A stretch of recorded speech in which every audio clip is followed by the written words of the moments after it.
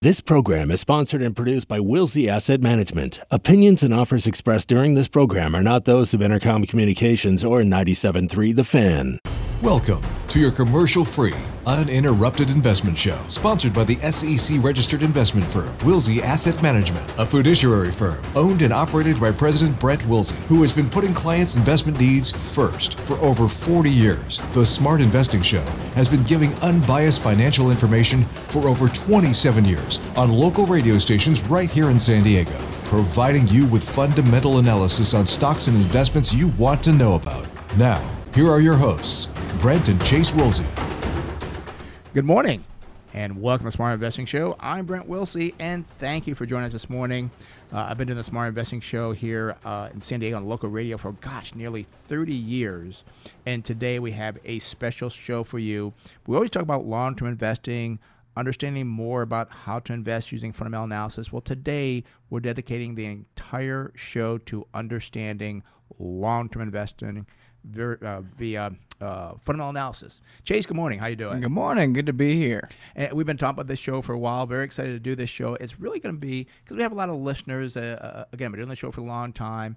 I do this every once in a while because we get a lot of new listeners. And they don't understand what we're talking about. So and you'll never understand completely. It's like your car. You understand maybe how to fix your car. Don't know how to fix it, but you know something's wrong with it.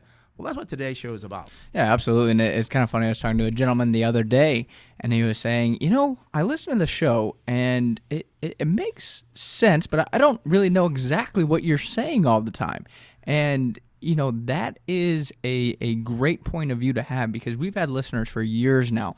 And the more you listen, the more you pick up. Mm-hmm. And you may not realize that you're learning, but you really are. And you start to understand different ratios. You really start to understand the proper way to invest in companies. And that's why we love doing the show. And that's why I think today's show is really going to be beneficial, because we're going to dive down a little bit deeper to give you that understanding. A lot of times you just get the number and say, I'm not really quite sure on that. Today we'll go in more detail on that for you. Yeah, so they're going to understand the numbers. And I just love doing this because it really helps people understand more. And to let you know, we're not about day trading. We're not short-term investors. We talk about investing in businesses, which are equities, stocks, because we look at buying a business for 2, 3, maybe 4 or 5 years, not 2, 3, 5 days. So it is for long-term investors, and that's worked very well, which we'll give you more throughout the show why that's worked well. But let's get started here, because one thing that's always kind of gotten people was like, well, how do I know what I should pay for a stock? And also, too, how do I know when to sell it? That was the other thing, too. People say, well, I bought it at a good time, but I don't know what the value is to sell it. And that's why what we do is we look at the valuation ratios. Let's explain that. I mean, the first one we look at is a PE ratio. A lot of people know about the PE ratio.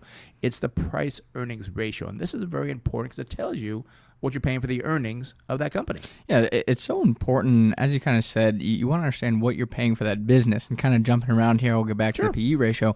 But we always tell people, when you go into the stock market, it's a market of stocks. Mm-hmm. I say it's like going to the grocery store. When you get something on sale, wow, you're so excited. You pull something out from the sale, and you're like, wow, I feel like I got a great deal here. You don't just go into the grocery store and get a pre-selected basket of goods. That's the stock market. We like to go in and find those good deals, and we find those good deals through those valuation ratios.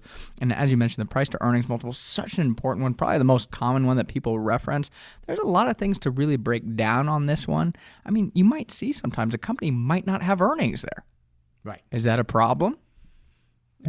It could be, and it's probably one of the most widely used, but the widely also unknown, I guess, that people don't really understand it, because you can have a great PE ratio but not realize that those earnings came from maybe the sale of a business or the sale of a building that bumped their earnings up for that quarter, for that period. Very important to understand where these numbers come from. And the reverse can be true as well. You talked about no PE ratio. Oh, well, that's not good. Well, maybe it is if you understand the earnings part of the PE ratio. Yeah, a great example is, you look at, let's say, a refining company that refines gasoline and diesel and so forth. Mm-hmm. Well, the way that they actually have to do their accounting is if you see a decline in oil prices, well, oil is part of their goods that they have to hold on their balance sheet that they use to produce that. Well, now they have to mark down the value of the oil on their balance sheet, and then due to that markdown, they have to put that on their income statement, produces a big loss. Doesn't mean they're going to have that loss going forward every single quarter. So it could really present a good opportunity.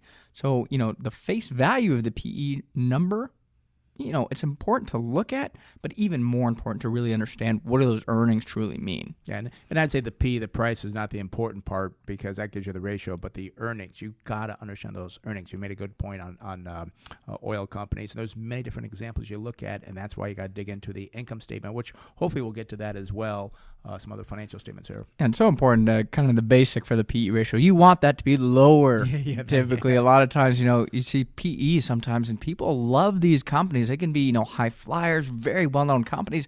They could have PEs of 100, 200 times earnings. That means it would take you 100, 200 years to make back what you paid for that stock in terms of the earnings of that business. We'd rather do that in less time than more time. Again, that's why that lower PE ratio is an important sign to look at. Yeah, and we also look at the forward PE ratio, which we'll get into more towards the end, but we're talking about the trailing 12 months, what it was, to give you a value of the company. Also, too, another one that we look at, again, there's 4 valuation ratios we look at. One that's more pure, because you can't do any accounting to it, is what you're paying for the price to sales. And again, this is another one that you do want this lower than the industry average because it means you're paying less for the sales. Yeah, and it's such an important thing. You bring up the industry average, and we compare all of these numbers to the industry average because we always tell people a number means nothing at all unless you have something to compare it to. So that's why we look at the industry average compared to our company. You could have just an absolute number there, and hey, maybe it looks good, but you need to have that comparison basis, which is why we do that. And then, as you brought up, the sales is so important because, as we mentioned, the earnings can be, I don't want to say transformed quite easily, but, there could be some accounting tricks that happen. We discussed a couple of them earlier. That's why price to sales is another multiple that's very nice to look at. As you said, very, very clean.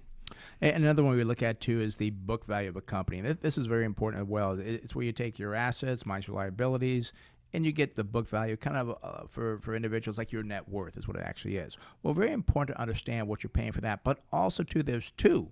There is a price to book value and then a price to tangible book value. Let's explain the difference here because the book value just includes all the assets minus liabilities. You get the book value and then how much you're paying for that based on the price.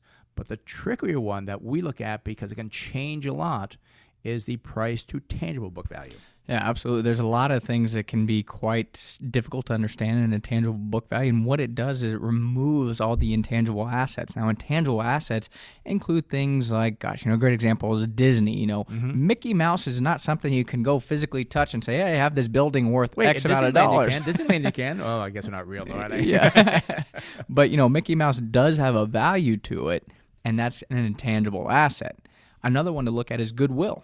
Now, goodwill, it can be quite dangerous. I mean, what that is if a company buys another business, it's whatever they pay for that company above their book value. So you could buy a company, let's say $1 billion over their book value. Now you have $1 billion worth of goodwill on your balance sheet. Well, what happens if that business does not live up to its hype? You could see some major write-downs. And I don't want to just say hype because it could still have a good name. If it doesn't live up to the expected future cash flows, that's where you could see those major write-downs, and that could hurt the earnings in the future. So we're pretty cautious on these intangible assets just because it's a little bit harder to understand. And Chase, I've been in the finance world for over 40 years now, and going back many years, there was a big deal back when Time Warner bought AOL. And they had to write down, I believe the number was about $100 billion in intangible assets because the value just wasn't there. And they now have to do these tests to say, is that really worth that? If not, you got to write it down. And that can change your whole accounting structure, which can throw that low PE, well, that can throw that out of the window. Yeah, and it's so funny you bring up that deal. A lot of times people look back on that and say, oh, what were they thinking? Well, at the time, I can tell you, those people were like, wow, this is going to be great. AOL and Time Warner, they're both big. Well, now AOL, I don't even know if they're around. I think they are to some degree. Just in some degree, yeah. Right. But they're not the major player they were. No. And you have to be so cautious because things do change, 5-10 years down the road where something can look quite nice at that time. But again, 5-10 years down the road, It just does not play out that way, and that's where that company becomes at risk for those write-downs. And we bring that one up, which is good as well, because again, you have to be very careful. And this is why we don't like growth companies, because AOL was a great growth company, and people lost tons of money on it because they were overpaying for the sales, the earnings, the book value, because, that doesn't matter. It does matter longer term. If you want to have a good retirement, a good long-term investment, you've got to look at these fundamentals to make sure that your investment portfolio is safe and secure.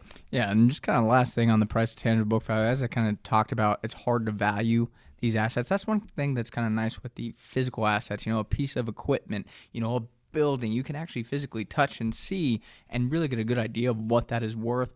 That's why, again, we'll take a very close look at the tangible book value. We'll still look at the book value, but also we want to take a closer look at the tangible book value to understand the big picture. And the last one that's important, and again, when we manage money for our clients, we look at all four of these. They all are very important. We also look at price to cash flow, how much you're paying for the cash flow of that business. And cash flow is something that is like a pure number, because you're just looking at the cash. You take out things like depreciation, amortization, to say what is this business bringing in for cash flow, which again is very important. Oh, absolutely very important. I mean, for those business owners out there, cash flow is very important. And we tell people it's so important to look at this measure, because this can help you kind of understand downturns. If they have good cash flow, they can, again, continue to generate that and pay those bills. If it's good cash flow, of course. Right. You might have some things, as we mentioned, say of a building, things like that might be a one-time issue. That's why we'll look at the breakdown of cash from operations. We'll look at the cash from investing activities and cash from financing activities. There's all these different things you got to look at in the cash flow statement to make sure you're getting a good number. And Chase, all these numbers come from the financial statements, the balance sheet, income statement, cash flow statement. That's where you go to check these numbers, because the ratios are good. They can tell you if there's something wrong, but you got to go to the financial statements to say what is going on here. Another thing moving on here that people get kind of confused on and make mistakes on is dividend yield. They'll see something paying a 10% yield, like, oh, wow, this is great, I'll get a 10% return on it. Here's another number that you have to understand. Can they pay that dividend? Can they afford that dividend? And there's something called a dividend payout ratio. Yeah, it's so important to look at this because, as you said, a lot of people fall victim to this idea of, I'm getting this great dividend, so it's going to be a great stock. They forget to think about, it could get cut down the road. And if you get cut, all of a sudden you lose that income. Now, the dividend payout ratio tells us how much of a company's earnings they use out to pay out that dividend. And the other thing to do, too, is also look at that. You can also look at the cash flow. How's their cash flow been over the years? Can they afford to pay this dividend? Because, again, it's nice to get that dividend, but also, too, you got to make sure the company can pay. We've seen some companies with a dividend payout ratio of 100, 120%. Well, unless you understand the numbers, that can't sustain that. And I hate when companies borrow money to pay a dividend. I've seen that happen over the years. That's a terrible thing to do. That's not a good situation to be in. Well, it's very scary because you're running up your interest expense essentially, and that's going to hurt your cash flow. And then also you're paying out the dividend. Well, that's still cash flow going out. So it's a dangerous thing. And a lot of times people they look at the top of the dividend, but they don't look at the dividend payout ratio. So important. I always tell people you don't have to be a mathematician. I know you can't pay out 120% of your earnings over long term. You have no money left over to invest in your business. Well, if you're not investing in your business ain't going to be very hot, down the road. Not going to last very long. You're going to be gone. We do like dividends, though. I think about 90% of our investments that we do have dividends because dividends are profits from the companies. If you understand, again, back to the financial statements, we have seen companies with dividends that they grow them over time, and not 2-3 months. But we're talking 5-10 years. We've had some companies in our portfolio that we bought 10-12 years ago. They were initially paying a 3, maybe a 4% dividend, now paying a 10 to 15% dividend. Why is that? Because as company earnings increase over time, they will increase that payout that they're doing. Not the payout ratio, but the actual dollars. Why? Because their earnings went up, cash flow went up, so therefore they can pay a higher dollar amount in dividends, therefore increasing your yield because you paid a lower price on the stock. Absolutely, and I did want to kind of cover as well what is our concern level essentially with the payout ratio. I normally get concerned it starts to get close to like 80-85%. That's like, this is looking a little dangerous here. So if you're having a company that's paying a dividend, make sure you don't have a dividend payout ratio that's too high. Yep. Well, let's move on again because we've talked about the value of companies, we've talked about the dividend, but we do want that business that we're buying to grow. We want them to grow their sales, grow their earnings. So a couple of things we look at is that on the sales growth, also known as the revenue growth, we look at it year over year for the last financial information, and also too, quarter over quarter. And actually, I got that mixed up. Revenue year over year, last financial information is quarter over quarter. Year over year will be the last 12 months. But these are numbers that, again, we want to see them growing. And here again, a number means nothing at all unless you have something to compare it to. So how's it growing compared to the industry and which it competes in? Yeah, and the thing to look at here as well is the LFI, the last financial information. We're taking, let's say, Q1 versus last year versus Q1 this year. And the reason you want to keep the quarter the same is, let's say you have a retail company. Well, a retail company, they might have a very strong Q4 because that's when their holiday season is. So you don't really want to compare Q4 to Q1. Very important you compare like time to like time. So that's why we like to look at Q1 to Q1. And you said the last 12 months, the same 12 months versus the next 12 months. You want to keep those items constant. Yeah, Chase, I mean, earnings are something that you really want to look at here because earnings are something that, like the sales, you want to look at them for the quarter over quarter, also year over year, and again, compare them to the industry average. Is your business doing better earnings-wise than who they compete with in their industry? And very important to look at the industry, not the S&P 500, not the sector, but the industry, which is a close comparison of those companies in which you compete with. And it's a great idea to look at that to see if that company is losing market share, perhaps gaining market share. You know, if your competitor is growing at such a better rate, why are you not able to grow at that rate is going to be a concern. And you got to understand those numbers too, because what could happen is that you could have had a write-off last year, made the earnings look much higher, or vice versa. You could have had a sale of an asset, which your earnings were higher. Oh my gosh, now they're down. You've got to understand the numbers because saying, oh, they're not doing as good as the industry. Well, it's because of last year numbers that you're comparing to. So you got to understand the whole thing when you're looking at earnings and sales. Yeah, and the reason too to look at this is you just want to make sure you're understanding what's going on with that company. You know, if their sales are growing, their earnings are growing, we like to see that happen over time. You don't want a company, like I always say, is the next Polaroid camera that, hey, they might have some really good valuation ratios over the last 12 months, but now going forward, is that company going to be able to sustain and be in business? Yeah, and it's so important. Again, I want to come back to understanding the numbers because a number is very important to understand it. And some people just throw out the numbers, but you've got to look at the details of it. Let's move on. And this is something that's always got me through the bad times. And again, I've been investing since, well, gosh, I started in 85, went through 87, went through the banking crisis in 1990, the tech boom and bust, the Great Recession. What's very important when it comes to a business or a stock or an equity is making sure they have a strong balance sheet because you don't know when the bad times are going to come up. They're going to surprise you, and all of a sudden you had a coming with a weak balance sheet, and it starts faltering, and it doesn't make it through that time frame. So very important to look at the financial strength of a company via the balance sheet. Yeah, and the big thing, as you said, is, I mean, everyone knows businesses have, you know, positive times and down times. It's not always a pretty rosy picture. You have those different cycles, those different variations, and people that say they can time it, it's not true. You know, I know there was an economist, I believe it was Howard Maynard Keynes, and he was a, you know, very intelligent economist. Knew the economy very well. Yeah, right. And he tried to time the stock market based off economic cycles. It did not work. He did not do well. So what did he switch to? Just buying businesses and investing in businesses. And I'm saying if one of the brightest economists of all time could not time the economic cycles, what makes you think an average person could time the economic cycles? And it's so true because you could be going through a downtime in the economy, but yet some of the stocks are doing well. Why? Because it's a strong business. So again, don't worry about the economy. It is a factor you want to kind of look at and understand, but don't think it's going to, if the economy is slowing down, like, oh my gosh, I can't invest, I got to get out of the market, because you can miss some great buys and some great companies that you have because you're looking at the economy, which didn't affect it. Yeah, and the point I want to make here too with the economy is, as you kind of alluded to, was, you know, things could be going great. The company, oh, it's okay that they have a lot of debt because their sales are growing, they're going to be able to pay it back. Well, all of a sudden, if something pops out of nowhere and we go into a recession, now that company loses those sales, now their debt to equity could soar, that debt level could soar, not be able to pay it back. So let's take a look at the things we look at on the financial strength portions of it. We start with the current ratio here, which is how much a company has in 12 months of assets over 12 months of liabilities. Yeah, and also to the current ratio, very important. And we like a number here around, we'll go as low as 0.9 to maybe 1. And again, the current ratio tells you the capability, again, of paying off your next 12 months of liabilities or 12 months of assets. But there's another one, too, that we take a peek at. We're not dependent on it, but it's nice to know about it, and that's the quick ratio.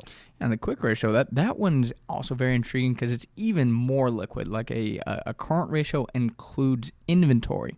Well, let's say you're going through a difficult time. You're going to have to sell that inventory at a fire sale. So that could be a very dangerous liquid measure. The quick ratio, again, removes that inventory to give you a really good idea of how much cash and liquid investments that company has. So we do like to take a quick peek at that one on top of the current ratio as well. And then we move on to the total debt to total equity. And this is very important. And I did want to go back to the current ratio, too, before we get into the total debt to equity. One thing to also understand, I mean, the whole thing about this is sometimes people just go through this and they check it and they don't understand the numbers. The reason we want to talk about this is that you have companies like cruise lines, companies like airlines. Their current ratio and quick ratio could look very poor. You could have a quick ratio like, oh my gosh, it's at 0.2. It looks terrible. It's because of the accounting behind that. A lot of times what's actually held on the balance sheet is those ticket sales. Well, those are all now not assets.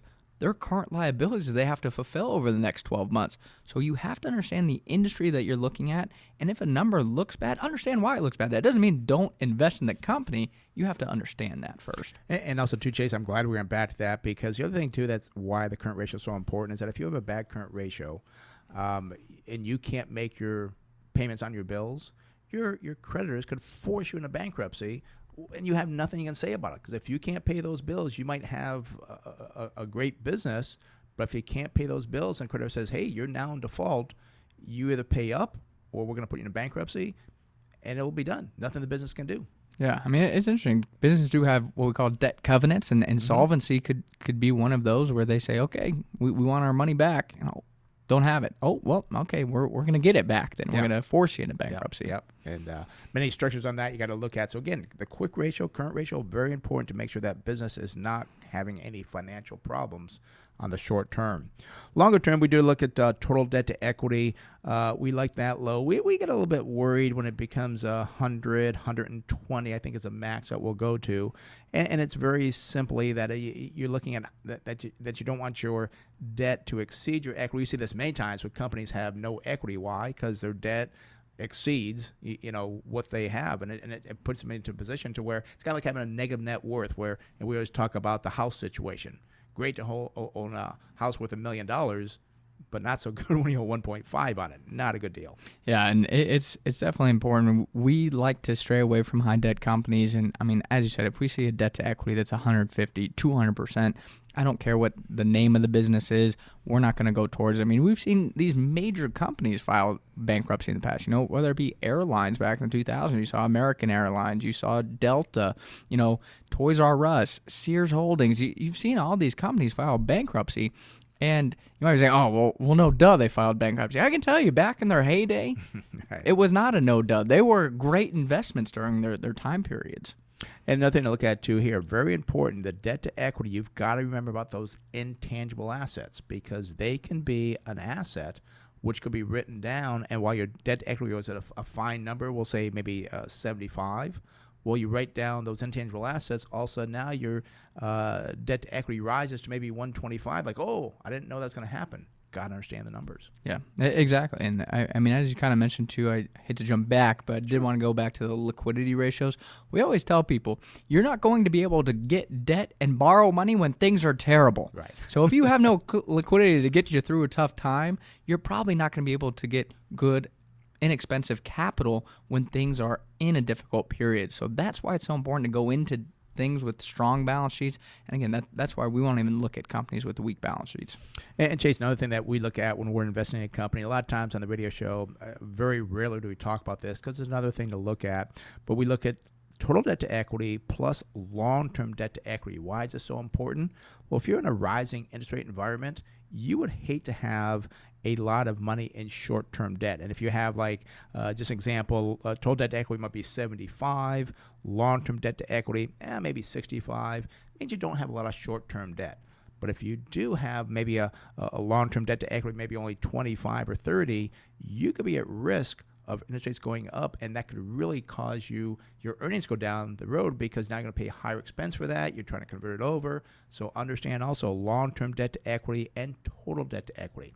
Yeah, I generally like to see when companies are able to spread out their debt liabilities over different time periods. And most of the time you can look through, 10Q, 10K to see, well, when do those different notes expire? Are they credit revolving facilities? What are the interest rates? Because you can, again, see what happens if you have a note that's at 3%. What comes due next year, interest rates are now at, let's say, 7, 8%. Well, now you're going to have to refinance at more than double what you were getting beforehand. Could be very dangerous, and it could, as you said, really hurt your earnings because interest expenses is part of your income statement. And Chase, you brought up two important things. I'll let you talk about them because I know you love them. You brought up the 10Q, 10K. You got to explain what that is and how much you love them. Oh, I mean, they're fantastic. They're SEC filings where you go in, they're only about 100 pages long, and you can just find out so much different items about the business. I mean, I talked about, the different debt filings and when those debt notes are coming due. I mean, we always talk about, too, a great thing I look at here is we have, a home builder in the portfolio. Well, we wanted to make sure that home builder had good sales across the country. Right. And, oftentimes you can see that breakdown. So you can see, okay, where are the sales? Are they in the West, the South, the Northeast? Are they too concentrated in one area? I might say, we don't want to buy that home builder now. So. Yeah, and Chase, I can say, you told me stories where you take these to parties, and you're like the life of the party. Everybody's gathering around you to listen to you about the 10Q, 10K. I mean, they're very exciting, aren't they? I'll let you in a little secret. I tell people that, but that's not the truth. What? I was going to try to use that. I would give our single guys like a chance, like, hey, be the life of the party, but you saying it doesn't work. Okay. No, people don't love numbers as much as we do, unfortunately. All right, let's move on to the management effectiveness, another thing that's important. There's different things you can look at, return on assets, return on total long-term capital, return on equity. Let's talk about the return on equity because that's one that's very important as well. It just shows you what type of return, very simply, you're getting on your equity. And we like to see a number around 15% that we feel pretty comfortable with. Yeah, exactly, because you could have a very high equity. Well, let's say you're not getting much income from there. Well, if you have all these assets that are exceeding your liabilities and you have this large equity, why aren't you able to produce income from that? It could be a series of maybe worthless assets that aren't doing much for you. Mm-hmm. So again, you want to make sure that you are able to derive some type of return from the company. And that's what this shows us. And again, we do compare this to the industry average as well to see what the industry is doing because it can change a little bit. We do look at return on capital as well, which includes you add back the debt in. It can show you if the debt is really worthwhile because if you're not going to return on it, wait, maybe this company is over-leveraged. Could be a problem. I mean, that's a great point because, if a company is borrowing money, don't borrow money just to borrow money. If you borrow at a 7% interest rate, well, you better be able to produce at least a 7% growth on that money. Should be more, otherwise it's a waste of time. Right. But, very important that you incorporate that back into the structure as well because, companies do have different accesses to capital, whether it's the equity market or the debt market. Want to make sure they're able to generate returns when they do access that capital. Yeah, these are very good. And also, too, we do look at return on assets as well to make sure that, again, same situation, are they going to return? We like to see return on assets usually at least about 5% to be on the safe side. Yeah, and the big thing with return on assets, I mean, we talked a little bit about the intangible assets at the beginning of the show. Well, what we can see here is if a company has a good return on assets, it could show that those intangible assets could be worthwhile. So again, we will look at the intangible assets. If a company has intangible assets, we might still buy it. Oftentimes people say, well, you said no intangible assets, I'm not going to buy it. Right. Very important to, again, understand the full picture because if they're able to derive good income from those assets and they're able to maintain that for many, many years, it could be an okay spot, and it could be a worthwhile investment as well. And Chase, I do want to bring up at this point in time, too, that all these numbers are very important, but it doesn't mean that you're going to be right next week because you might find these and say, oh, my gosh, this is terrible. And for weeks, maybe even months, the stock can continue to rise. but eventually it will falter. So don't think by doing this you're going to be the smart guy and you're going to pick a stock at 10 and next week is at 15. That's not long-term investing. When you're investing, again, you're going for 2, 3, 4, 5 years down the road. You will be right doing all this. But even with that said, you're not going to be right all the time. Things are going to change on you. I mean, we've had companies where it was a great business, something happened, all of a sudden a bad business, we had to sell at a loss. That is going to happen to you when you're investing. That's such a great point, because a lot of times people will look, and we say the pray and hope game, when the stock goes down, and I'm going to wait till it gets back to where I bought it. Well, if they're in an industry that all of a sudden got wiped out, you may want to get out of there before they file bankruptcy. So it's very important. Again, businesses change, business environments change. Every day, that stock price has to reflect, again, that value. If things do change, well, what is the new value of that company? And that's why, again, we'll look at our businesses every single Monday to make sure we're not missing something. And every quarter, we read the conference call, look at the new financial statements, look at the 10Q, 10K if we need to, something on that. So all these different things to understand what that business is doing. And we've had companies, again, 10, 12, I think even now probably 13, 14 years in a company, portfolio, a couple of companies. Every single Monday, look at those numbers. Every single quarter, look at the numbers. Read what's going on in the business. You've got to understand that business, because if you don't, you will get blindsided long-term as an investor. Let's move on to profitability ratios. And this is one thing that, is kind of funny. Sometimes people can tell you what the PE ratio is, and then you ask them, well, is the business profitable? And they kind of get this blank stare like, well, I don't know. I didn't really check that. We like to look at it, and I do hear some talk about the gross margin. Yeah, I guess you can look at that, but we're more into, does the business make a profit at the absolute bottom line? We want to see that, and if not, why? Yeah, I mean, people talk about, EBITDA, which is, earnings for interest, taxes, depreciation, amortization, and it's great if they're able to have that be positive. But, well, what if they have the interest? What if they have the taxes and now they're break even, their income is not very attractive? That's why we, again, like to look at the bottom line. What is their net income for the quarter, or what is their income after tax margin, their absolute profit margin? We like to invest in businesses that actually make money, make a profit. And we do compare that to the industry average, because there's a lot of different companies that, may have a lower profit, but that's part of the industry. So you understand, well, if it's a restaurant, grocery store versus technology company, you can compare those profits. It's a completely different business. You have to understand and compare to the industry with what it competes in. Yeah, that's a great point, because you could have, a technology company that has these very high margins, and then compare it to, let's say, a restaurant that does a lot of turnover, very low margins.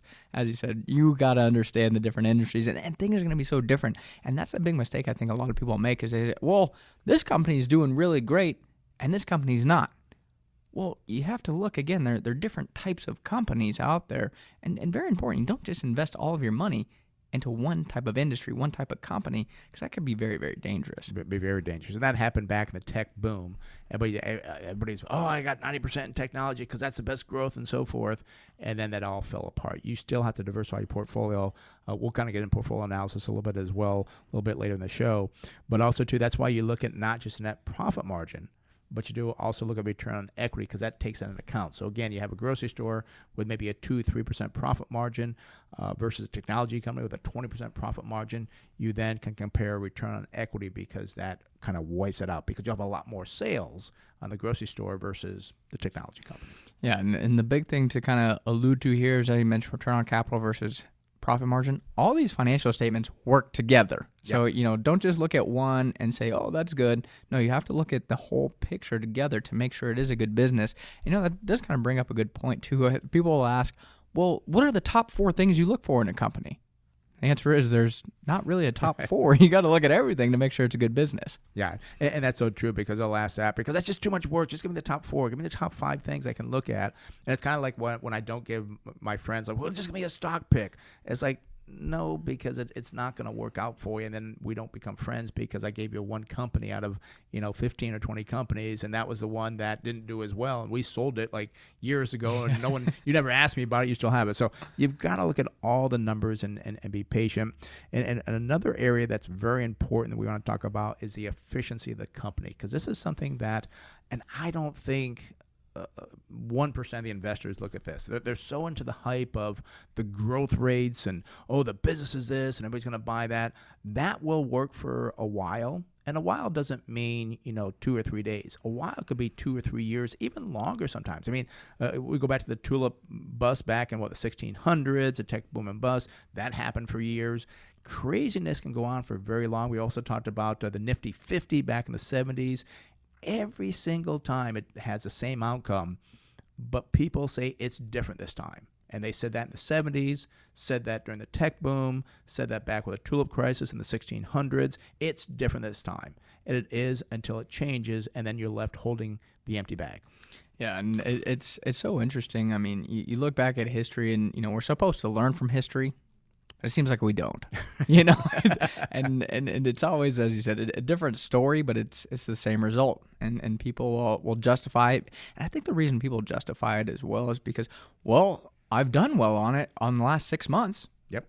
And I think it's going to do well over the next 6 months. And then all of a sudden it doesn't do well over the next 6 months, and then you say stocks are risky, and you sell, and then you lose money. So that's why, again, having that fundamental approach, if you stick to a disciplined approach and actually understand why you're doing well, that's where you're going to be successful. I think the most dangerous thing people do is when they're investing, they don't know why they're successful, and then they lose 70, 80, 90%, and they don't know why. Well, it's because you didn't really have a strategy that you were implementing. You're kind of flying by the seat of your pants, and all of a sudden that doesn't work. You lose big time. It's not your fault, though. It's the stock market's fault. Wrong. No, you didn't know what you were doing, and that's why you had some big issues. And you said 6 months. I'll say they can go sometimes 2, 3 years, maybe even longer, where things just keep going on and on. Oh, this is great and so forth. But everything eventually comes back to the mean. Everything goes back to, like, wait a minute, why are we overpaying for this company? Again, the long-term history of the PE ratio goes from like 14 to, I think, around 17. That's a long-term time frame. Many times it's gone way above that, which is expensive. Sometimes goes way below that, which is a great buying opportunity. But everything will come back to normalcy. Sometimes takes longer than other times, but it will come back always.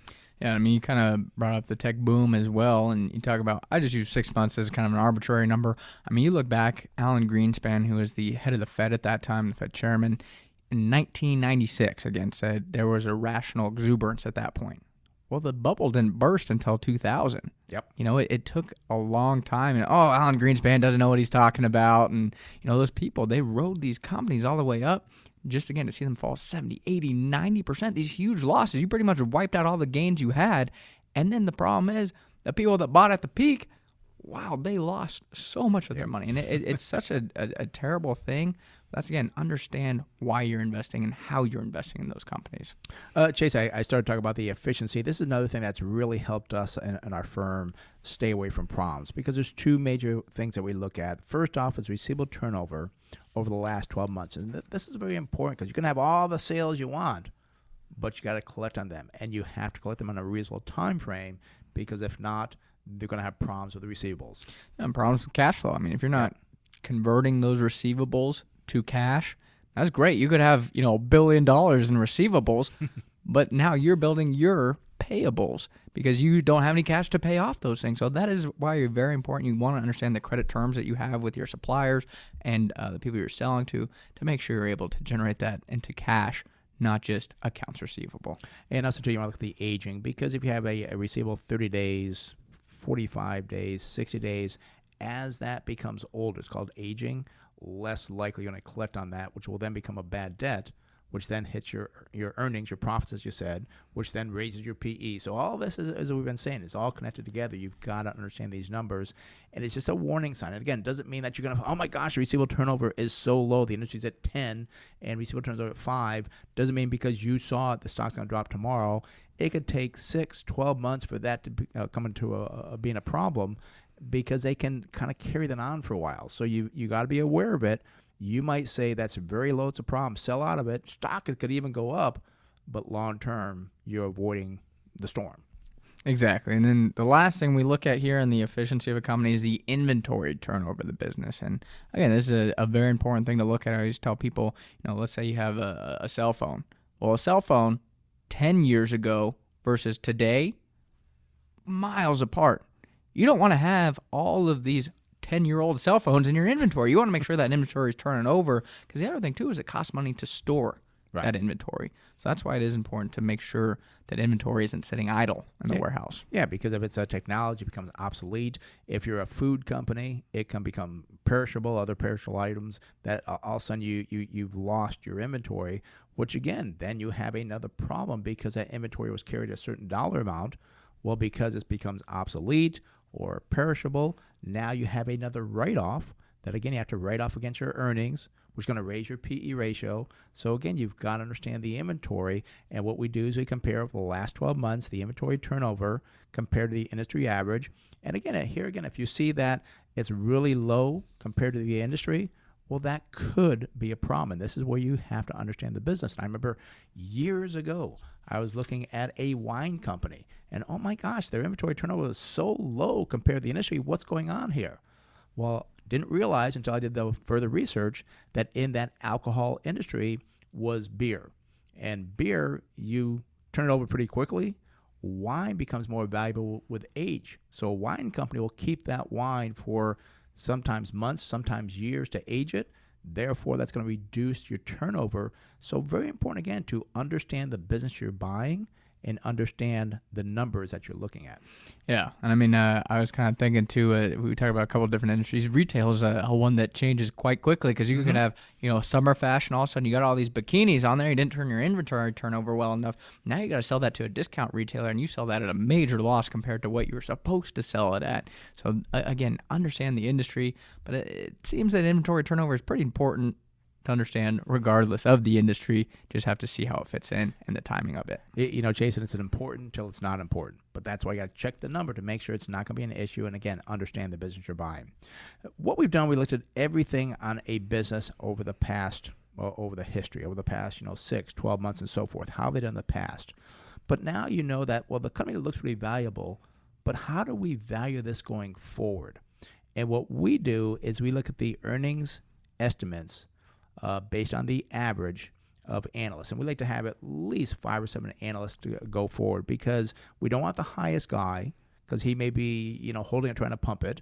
We don't want the lowest guy, because he'd be trying to short it. So that's why we like an average estimate of analysts, about 5, feel more comfortable with 7 analysts. Yeah, the more the merrier here. It gives you more to look at, and gives me a better confidence on that as well. I mean, some companies do have 25, 30.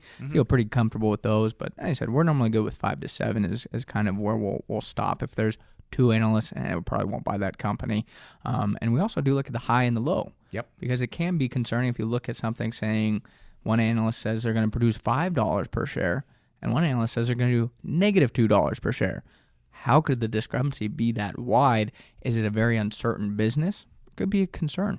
So we really have to understand those estimates as well. Yeah, and that's what we look at is the tighter the number, the closer the numbers are, those 7, 10, 20 analysts, the more likely they're going to hit that earnings number. And why is that earnings number so important? Well, that's how we get our target sell price, by going ahead, usually a year and a half or more. So if we're looking down the road and it's June, we're not looking at December numbers. We're looking at next year's December numbers. So we say, what is this company going to be worth about 18 months down the road? And we use a future multiple for that. Yeah, and it's about 1.5 to 2 years. We won't look out 4 or 5 years, because then you start to get too unpredictable. About 1.5 to 2 years is that time frame we'll look at. And the multiple we use is we use an estimate that's or not the estimate. We use the number for the multiple over the last, many years, the long-term average for the forward PE multiple. And the forward PE is, again, the forward price to earnings multiple. So what is the future earnings going to be priced at? And right now it's about 16 and a half times future earnings. That's what we'll apply to those estimated earnings, and that's how we get our target sell price.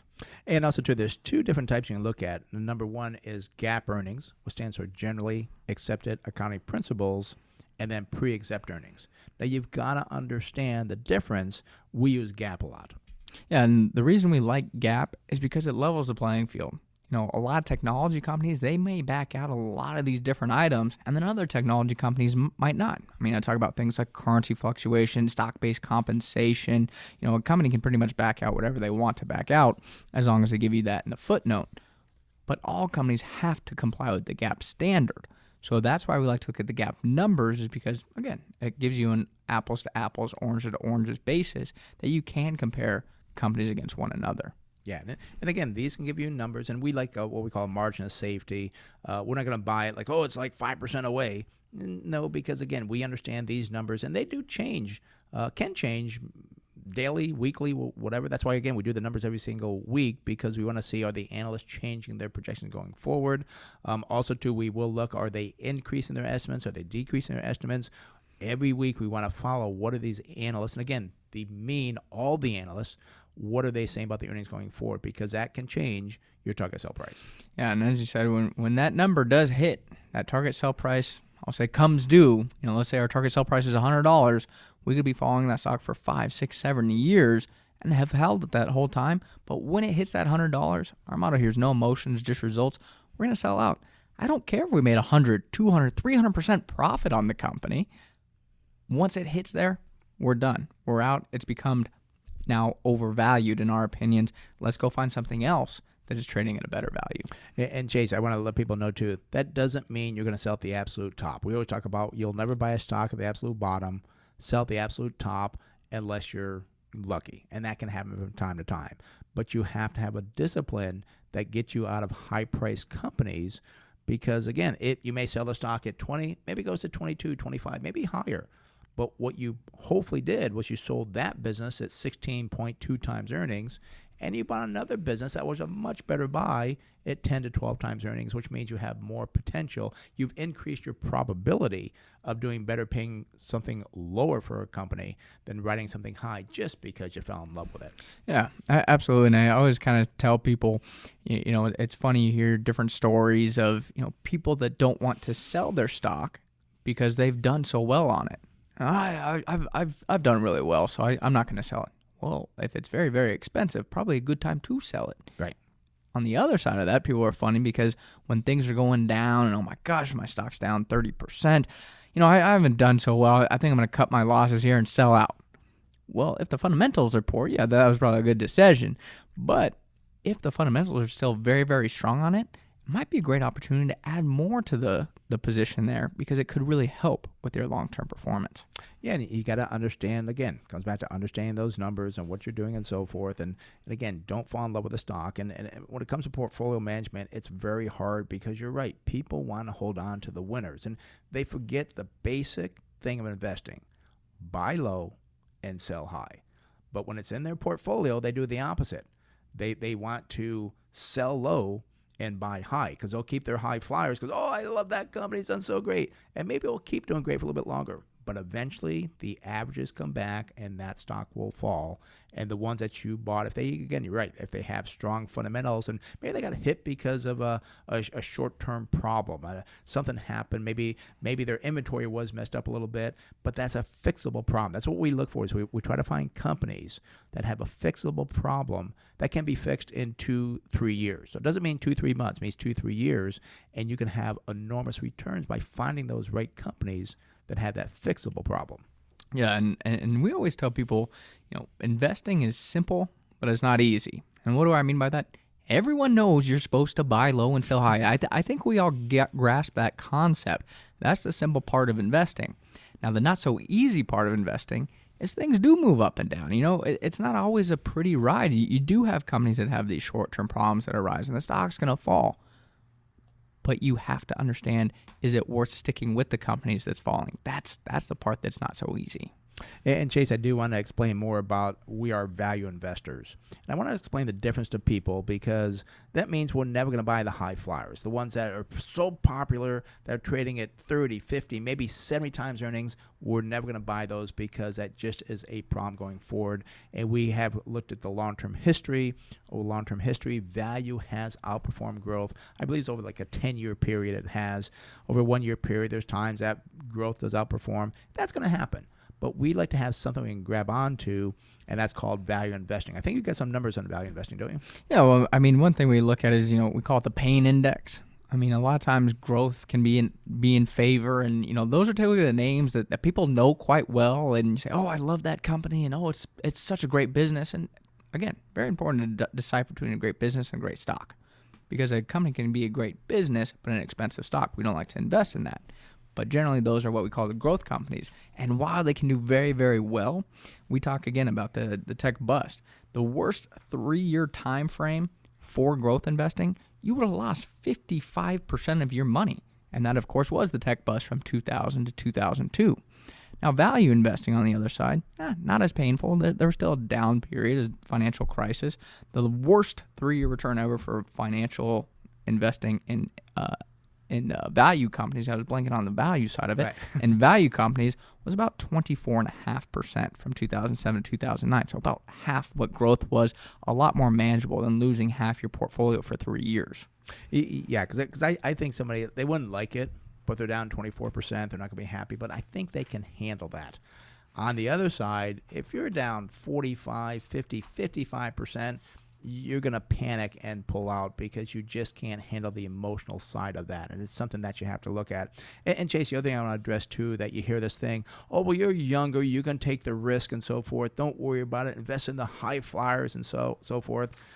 They're missing the biggest part. I do not believe in that. I think if you're younger, you should not be risking your capital, because what you're missing is the compounding effect long term, which can be enormous for you. And if you lose the money, you can't compound. Much better being conservative when you're younger.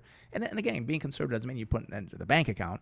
It means you invest properly and maybe get an 8, 10, maybe a 12% return, and stop trying for the home runs. Yeah, we always tell people we try and hit those singles, because if you look at the singles and you just keep getting on base and producing those runs, hey, not hitting any home runs, but wow, all of a sudden those singles start to add up quite quickly. They do. And again, it might be fun to buy that high-risk stock and it doubles in price and so forth.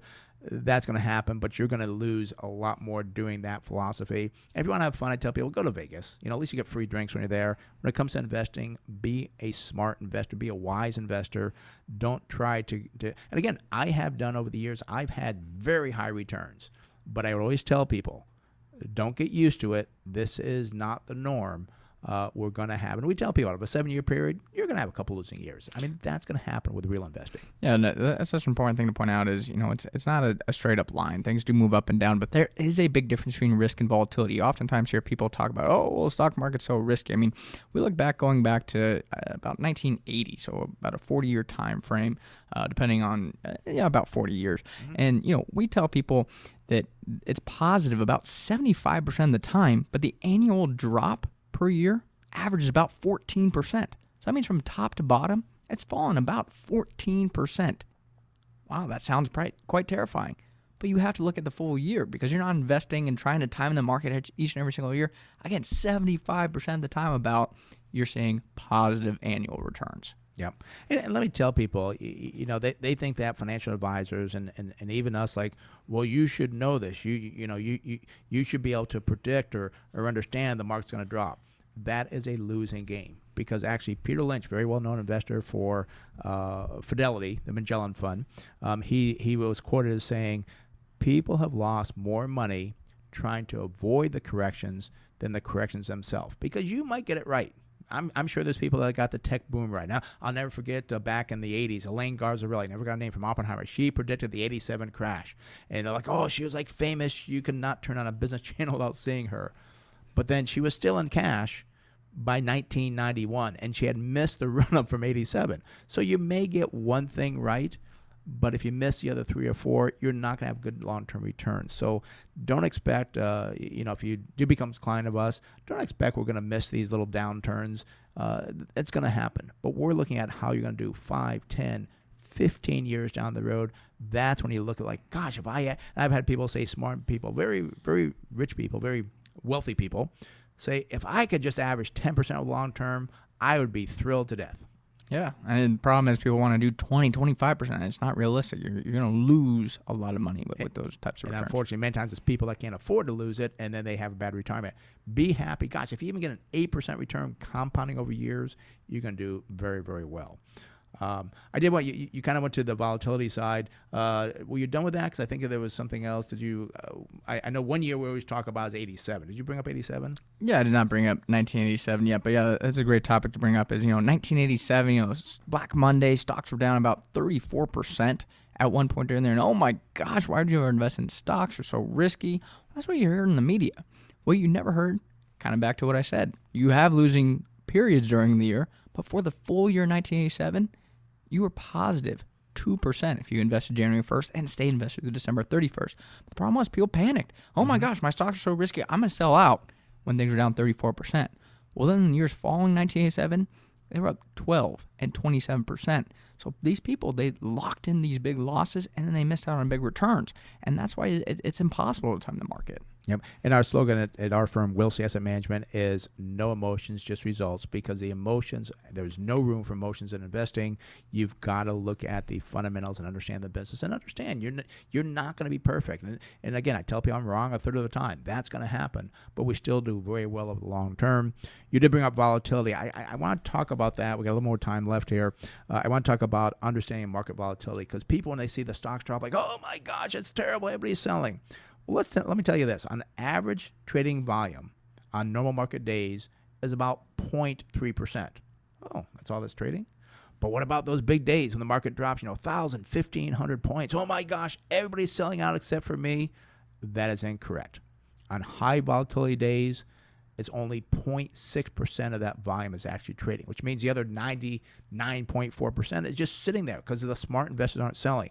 What is actually happening, up to 73% of that volume comes from high frequency traders. And these guys can go in and out, in and out, in and out many times throughout the day, where the smart investors are just like sitting back and just saying, nope, I'm not going to sell this great business that I own. Yeah, it's a great way to kind of look at it. I always tell people, people like real estate because they can touch it and they feel it and they feel safer with it. But the way to kind of explain that is, again, 0.3%. Well, that means, let's say there's 1,000 homes in your neighborhood, and one home they have to sell because they just got to get out. Well, now, 3 out of 1,000 homes had to sell because they had to get out. Your home is priced at the same price as their home. That makes no sense, right? Right. It's the same thing for the stock market. You see the movement up and down, but that doesn't mean everyone's selling their shares. And people might have to lock in those losses because they got to get out. Again, you have to understand the big picture that 99.7% of people are not selling during most market days. And just because those 3 people are selling doesn't mean that's the value at the price. And I tell people the same thing with real estate. If you put, you had to sell it that day, you put on the front lawn, house for sale today, got to be sold today, you're not going to get a good price for it. But when it comes to in stocks, if they're down, oh, I'm going to sell, I'm going to get out. That could be the worst time to sell. Maybe a time to be buying, but you don't know what to do if you don't understand the fundamentals. You're acting on emotions, not reality. The other thing we want to talk about, we only got a couple minutes left here, is a portfolio design. A lot of people think you have to have like 50, 100 different stocks to be diversified. That is incorrect. And on radio, we can't show you the formula that shows you that's incorrect. but the right number to have in a portfolio is 15 to 18 stocks in a portfolio. That will give you the least amount of risk on your portfolio. And again, if you want to have the formula, we'll send it to people. It isn't finance books. Most advisors, I've never seen, actually, I've been doing this for over 40 years. I've never seen any advisor besides myself use this formula in finance books because they fall into the trap of asset allocation, which we hate, and so forth. I don't think I have time to go on that. But they don't understand financial investing using these formulas to how to really reduce your risk. Yeah, and as you said, very important, you still don't put 15 companies in technology because that is not a diversified portfolio. You know, financial companies, maybe an insurance company, a banking company, then you also put in something like a technology company, maybe a utility company, maybe a retailer, a food company. There's all these different industries out there, and it's I don't want to say it's simple to build a portfolio of 15 to 18 businesses, but don't get sucked in the trap of, I'm going to go into technology because it's done well. That's where you get burned years down the road. And Chase, the exciting part of value investing that I've loved for years is owning that business. They come out with new products, and you go to the store that you bought, and like, wow, you see all the people in the store that you own. And again, a very small part of it, but you're actually the owner of that store. And when we had Disney many years ago, we knew like 2, 3, 4 years down the road what the movie's going to come out on. So you own a business. That's the excitement. Not looking at the daily market ticker price. Oh, it's up, it's down. So that'll drive you crazy. Look at the business you own and get excited about that business, and you bought it on sale. Yeah, again, because the business isn't investing in their business for the next day. They're investing in their business for the next 5 years. Yep, exactly. So, Chase, I really enjoyed doing this. I hope that the listeners enjoyed it as well. I hope you got something out of it. We do workshops as well for people. We do more detail on that and actually see what we're talking about. You can always sign up for those workshops. Go to our website, smartinvesting2000.com. That's smartinvesting2000.com. If you want to call the office, you have questions for myself or Chase, please give us a call at the office, 858-546-4306. That's 858-546-4306. Thank you for listening to the Smart Investing Show. It is for informational purposes only and should not be used as investment advice. Again, if you'd like to discuss in more detail your investment needs, maybe you have other investment questions, feel free to give myself a call, Brent Wilsey, or Chase Wilsey at 858-546-4306. Again, that's 858-546-4306. Have a great day. We'll talk to you soon right here on the Smart Investing Show. This program is sponsored and produced by Wilsey Asset Management. Opinions and offers expressed during this program are not those of Intercom Communications or 97.3 The Fan.